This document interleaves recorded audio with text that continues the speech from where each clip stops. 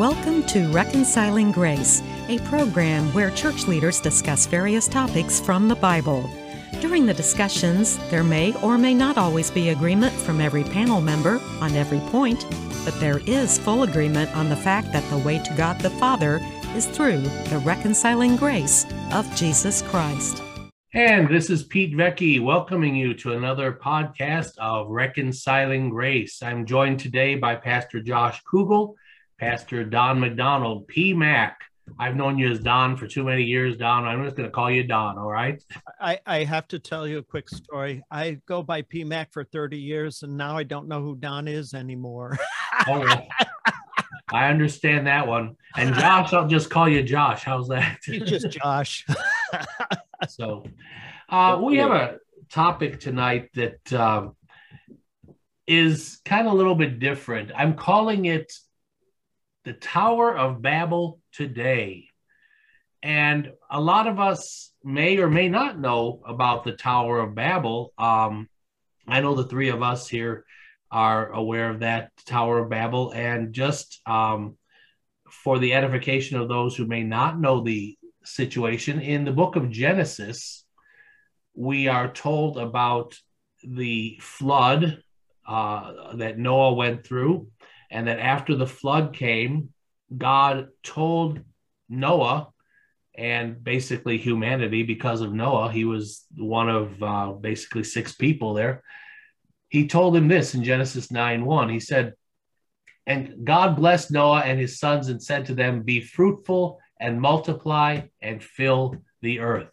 So, humanity had been wiped out by the flood, and God wanted humanity to multiply and fill the earth. So that was part of what they were commanded to do.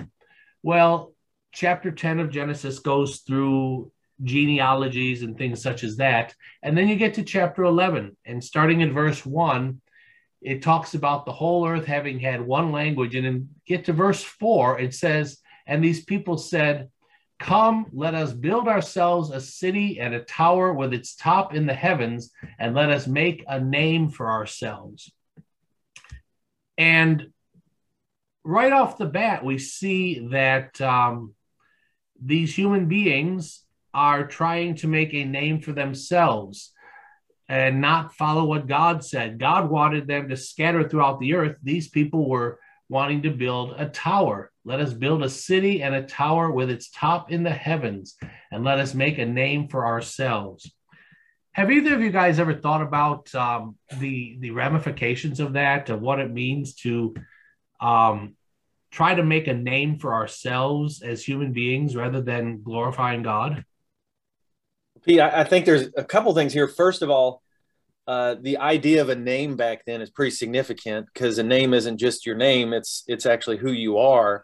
And so making a name for yourself means that I'm making myself something significant enough that I don't need God. Mm-hmm. And so I think this is more than about being known as something or whatever. This is about becoming something that is not restricted by a relationship with God or a dependency on God. I'm talking about in church about the Lord's Prayer. And in the Lord's Prayer, we're essentially saying, God, we have no power to do anything on our own. We need you. And this is the exact opposite. And I think this is a pivotal moment in Scripture where people are saying, you know what? I know you told us to be fruitful and multiply. I know you want us to depend on you and all this stuff, but we are going to make it known. We are going to become like you are, in a sense. But I love, and I think you stopped a little before my favorite part of this story. They built probably the most significant structure that's ever been built up to that point. These ziggurats, these ancient ziggurats, are still around, or at least in a way that we still know they were significant enough so that some portion of them survived for thousands of years. And so they built this huge things that I'm sure men and women would come from around the country and look at it and marvel at it. And the Bible says right after this that God, let me get the exact wording it uses in the NLT. He says, the Lord came down to look at the city and the tower.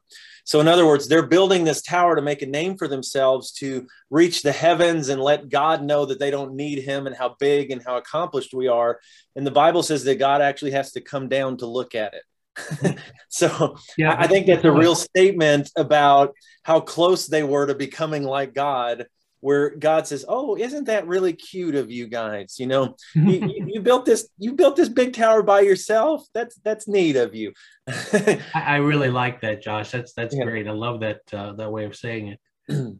But then they go on, and God says that if they keep this up, there's gonna be nothing that's gonna be impossible for them, which isn't too. And this is just background of the story. God isn't saying, "Oh no, I'm scared that they'll become something," because remember, he just had to come down to see the biggest thing they've ever done. Mm-hmm.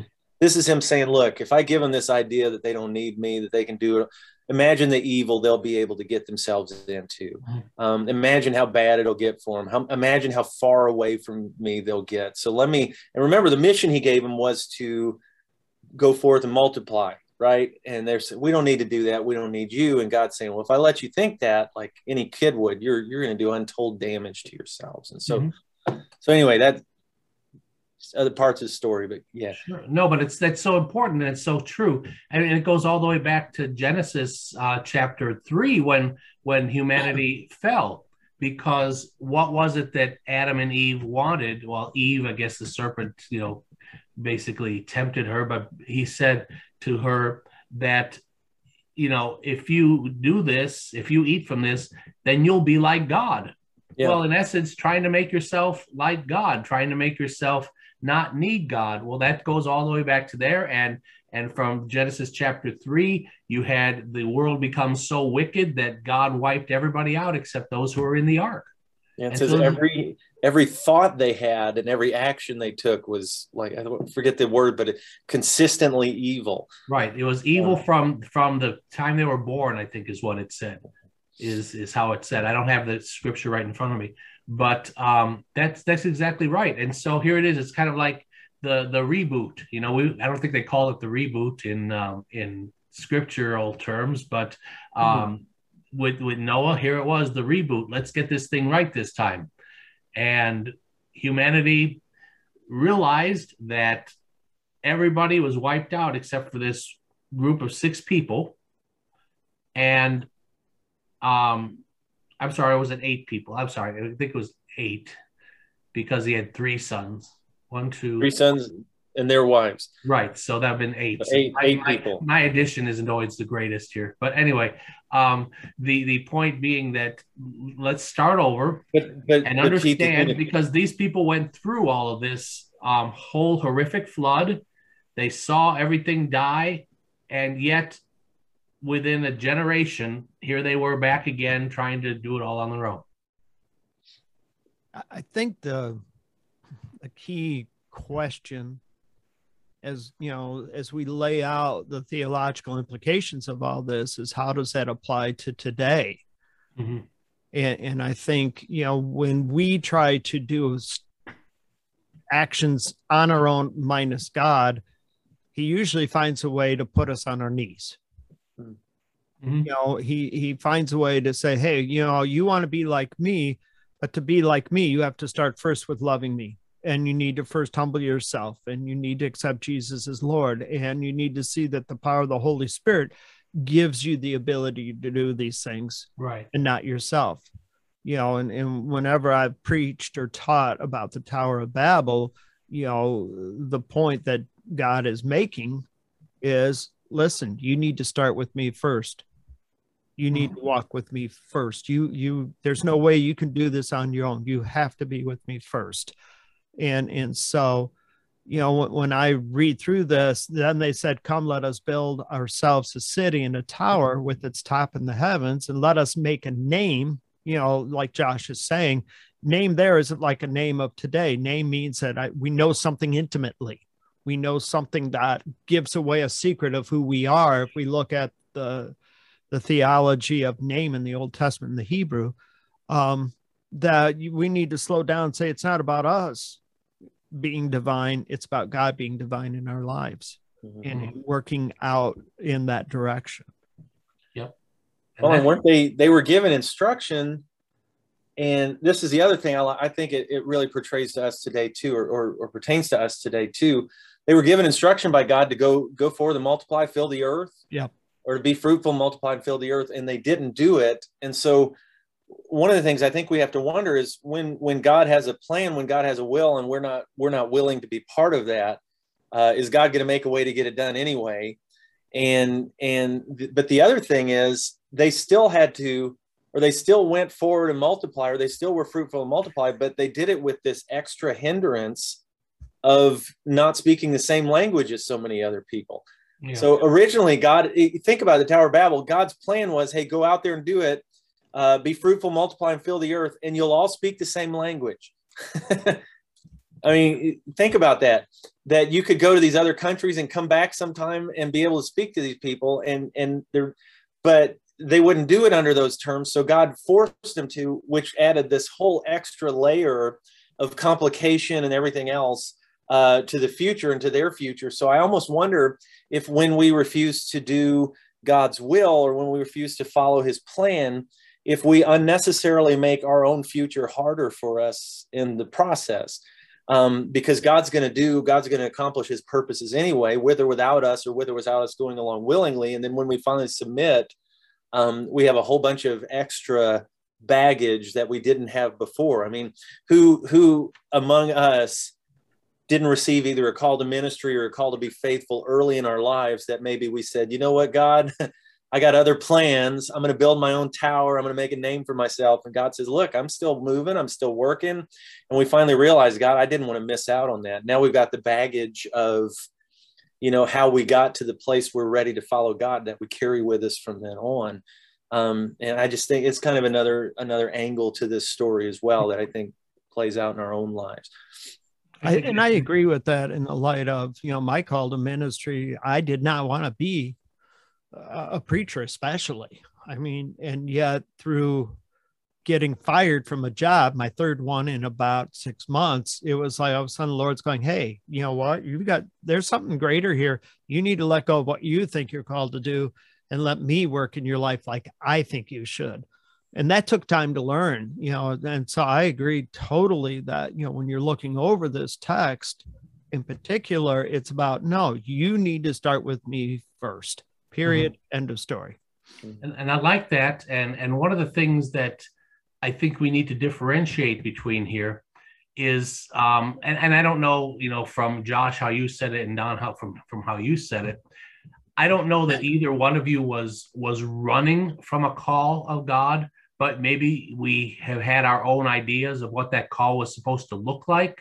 And we didn't maybe follow the exact way that God wanted us to do it. We thought, hey, okay, I'm going to follow God, and it'll be a different way than what he actually wanted. Yeah. Well, Pete, the general call that I think we all have from birth is to bring glory to God.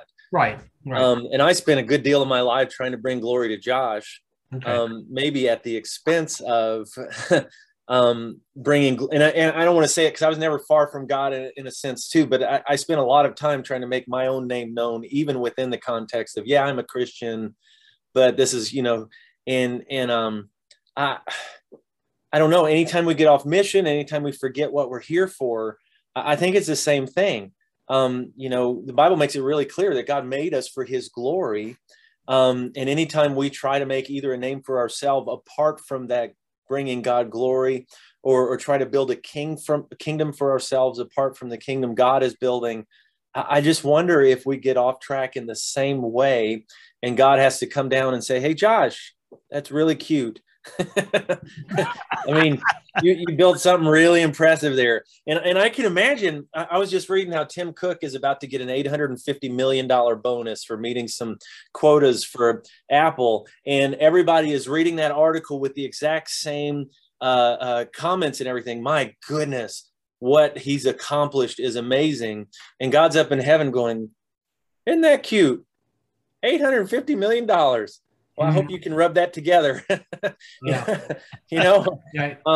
Hey, I got that much, in my change drawer. And, so I think God looks down at these accomplishments that we're so proud of, that are outside of his will or outside of his plan, and does the same thing. Hey, this isn't what I wanted for you, or that's really cute, but I've still got a bigger plan for you. So I just kind of see a lot of angles to this story, but I think it's also one of the most pivotal stories in Scripture, where, I mean, God really forces, you know, the world, after all the sin and everything else, the world to get going, people to get spread out, to I don't know, and also just to set the tone for the rest of Scripture. But yeah. Sure. Well, I think that, you know, again, we can go on different angles, and you've mentioned that there are different angles to this. Maybe I can narrow it down to two. There are those people who are trying to do God's will and who may be messing up doing God's will despite trying to do it. And then there are people who are just simply ignoring God's will and wanting to do it all for their own glory. And what I'm thinking is happening here in Genesis at the Tower of Babel is more of the latter. It's not like they're trying to, you know, follow a call of God in their lives or whatever, but they're trying to show what humans can do and all the human accomplishments. And we can do this without God. You know, I'm remembering back when I was young Christian, you know, in the early 1980s, and a friend of mine was talking about, at that time, something that wasn't all that old was the hippie movement. Remember the hippie movement, where it was all about love and peace and everything else? And he was saying to me that he had heard somebody talking about this, saying, you know, the hippies don't have it all wrong. It's just that they're trying to do it without Jesus. And, you know, the idea is, you know, we're trying to do things that we think are good, but we're trying to leave God out of the picture. And how much does that sound just like what is going on in today's culture, in today's society? Where so many things where everything is about what is the human answer to this? You know, there's a problem. If it's climate change, well, let's just change the amount of emissions we put into the air. If it's about COVID, well, let's make a vaccine. You know, if it's peace on earth or lack of peace on earth, let's make a United Nations. And, you know, when I was thinking about that, well, it was one of the big things I was thinking of, a nice tall building in New York, you know, with all the different people who are there. And that's the way that we're going to accomplish peace on earth and goodwill to men. It's all about humanity trying to do it on humanity's own. And really, there is nothing about God in the picture except, you know, I'm sure they might have a chapel there that's, you know, something about, what do you call it? Not denominational, but multi-faith type. Well, I think I was reading today that the new Harvard chaplain is an atheist. So okay. Yeah, it goes along the same thing. Yeah.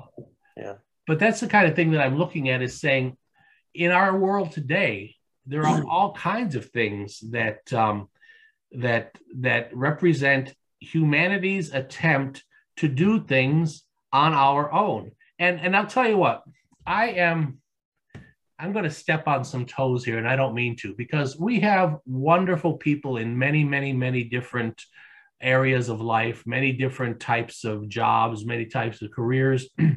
And one of the things, though, that I remember not long ago, was within the last several years, where one of my kids was graduating from a college program, and I was in the auditorium watching, and all of this regalia that these people are wearing about, look what I have done, look how important I am. You know, the main dude or whoever it was wearing the most robes and the most sashes and, you know, whatever, carrying the most stuff.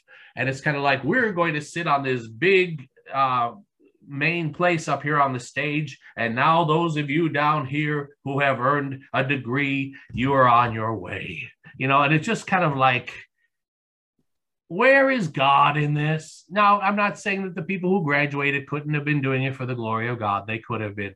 But the whole ceremony just seemed to be something that was glorifying humanity and humanity's accomplishments. And the bottom line is, are we forgetting God as a society? What do you guys think? Are we forgetting, or have we forgotten? Either way. I mean, I think one of the things that humanity or humans are rushing to do is to prove that we don't need God to be good. Because I think objectively, I think the Western or Judeo-Christian, the Western civilization, I know it's being demonized and everything right now, but I think objectively it's the best thing that's ever hit the world. And it's no secret, I think, that it's been because it's been influenced so heavily by Christianity. I think Christians are why slaves were freed. I think Christians are, I mean, you just go down the list of what Christians have done. And now there's this huge movement in America to simply say, look, we don't need God to be good. We can be good because we want to be, or because we desire to treat others well, or because, you know, evolutionarily, you know, we're about, I don't know if that's the right word or not, but it makes sense that we would try to further on our species and all this. And I think that's the Tower of Babel end of it, is we're saying, you know what, we can do everything we need to do without God's involvement. We can make a name for ourselves. It's this whole humanist movement right now that, you know, just be good to others, that we're good enough to do this, that kind of thing. And so we've, and what's interesting about it is we're enjoying some success in doing this because of our Christian foundation was so strong in America and in parts of Europe and everything. But I think we're beginning to see the cracks that come from pushing God to the side and relying on ourselves for these kind of things that are supposed to hold our whole society together, that are supposed to make us good people and everything. And so I think, Pete, I think we're at a very long line of telling God that we can do it without him. And we're beginning to inherit the world that makes. Yeah. So, but I think the counter to that, as I agree with what Josh is saying, is even though we are on that long line can be interrupted by the way we as Christians react to it. And by how I'm been spending time listening to the Rise and Fall of Mars Hills, the podcast. And is that Mark Driscoll's church? Yes, it was. Okay. It was. And there's a lot of Babel stuff in there about, you know, how he built it and how it was built around his personality. But as I was listening to it, I thought, okay, what is a counter to all this is how do we show the grace and love of God as people are saying we can build it ourselves? I mean, you know, when you all are listening to this podcast, we're still in the midst of our second wave of COVID.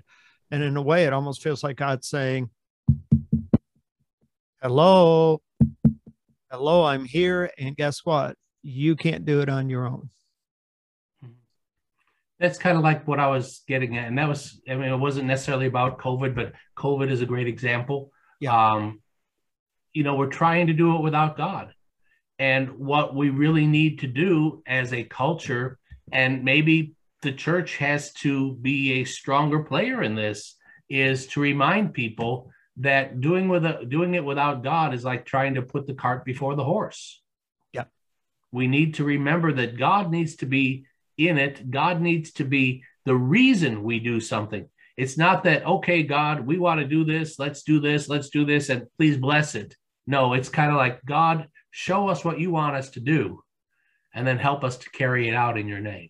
I think one of the things I haven't had time to do, and I really should be pursuing it now that I think about it, I've been humbled thinking about, Pete, is we as a Church of Jesus Christ have never gathered together as a greater church to be praying over what's happening in America. Mm-hmm. I know we have some small pockets that'll do it. Small pockets, but is that demonstrating across the nation?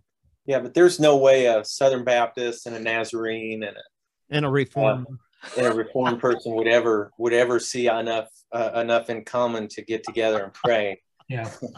We can talk. Yeah. Hey, Josh, I love you, man. Well, you know, we can't go near Pete. That's the whole thing, though. Just the whole idea of, you know, maybe we need to take our own human pride, as not necessarily the three of us, but, you know, in general in the church, and say, you know what, it's not about whether I'm Reformed or Baptist or Nazarene or Methodist or Presbyterian or Lutheran or just keep naming them all down the line. It's about whether we believe in Jesus Christ and we want to glorify him. And we need to maybe stop looking at how we can do things in our power and instead turn to God and say, Lord, help us to love and serve you. Hey, we all know that verse that says, I can do all things, right? Right. Isn't that where it stops? Something I can do like all that. things. I can do all things, period. Hey, through Christ who gives me strength. Oh, that's a different verse. Oh, yeah. Right. But again, even there, what's the motivation? Isn't the motivation that we really want to just simply, as we've said already, Josh, I know you've said it at least once, that we are made to glorify God. Well, yeah, and the Bible even says to delight yourself in the his stuff, right? And he will give you what you want. Right. So the more you want what he wants, the more he'll give it to you. Something like that. The more you learn to want the things of God, the more you'll see them in your life and everything. Mm-hmm. And so if you're made to bring God glory and you start enjoying bringing God glory, you're going to start to see a successful life, at least in that regard. Right. And I mean, that passage is delight in the Lord, and he will give you the desires of your heart. Yeah. Is that exact? I don't know if that's the exact wording. But yeah, but I mean, that's it. Hey, God has a mission. God has a purpose. God has glory. Delight yourself in that, and you'll begin to see it. Mm-hmm. Which is really the counter argument to the Tower of Babel. Yeah. You know, if you is, you know, I'm assuming we're getting near the end of our time here, Pete. Sure. That, you know, if you want to dodge the Tower of Babel today, start with glorifying God first. Start with delighting him first. If you find yourself in a Tower of Babel moment, and if we're really honest, we all have them, then the bottom line question is, am I delighting and glorifying God with this action I am taking? Yeah. Mm-hmm. And I think even just to add to that, ultimately, if it comes down to whether what you want is going to happen or what God wants is going to happen, right? I would much rather I'm not going to talk about betting or anything on this, but that'd be a safe bet as to who gets their way.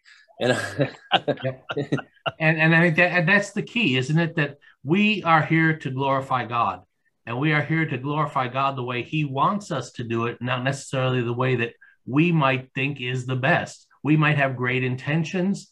We might have lousy intentions. But the bottom line is put God as the center, as the hub of everything we do.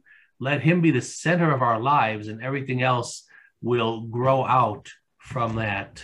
And that's how I think we avoid having the Tower of Babel in our lives, of trying to do it on our own without his strength. So with that, guys, I think we're going to wind things up here. It's been another interesting conversation, a nice time of having some good talk here between us, between a Baptist and a Reformed and a Nazarene. And bottom line is we're all followers of Jesus Christ. We all believe in Jesus Christ. We all believe that he died on the cross to reconcile us to God the Father, and that is done through grace. There's the name of the podcast, Reconciling Grace. So for Pastor Don McDonald and for Pastor Josh Kugel, this is Pete Vecchi. I thank you for joining us for another episode of Reconciling Grace.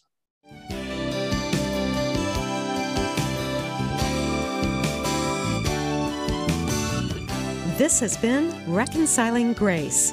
If you have a comment or a question for our panel, or if you would like to invite one or more of our panelists to share with your church or group, please send an email to rg@faithandfriendsradio.com.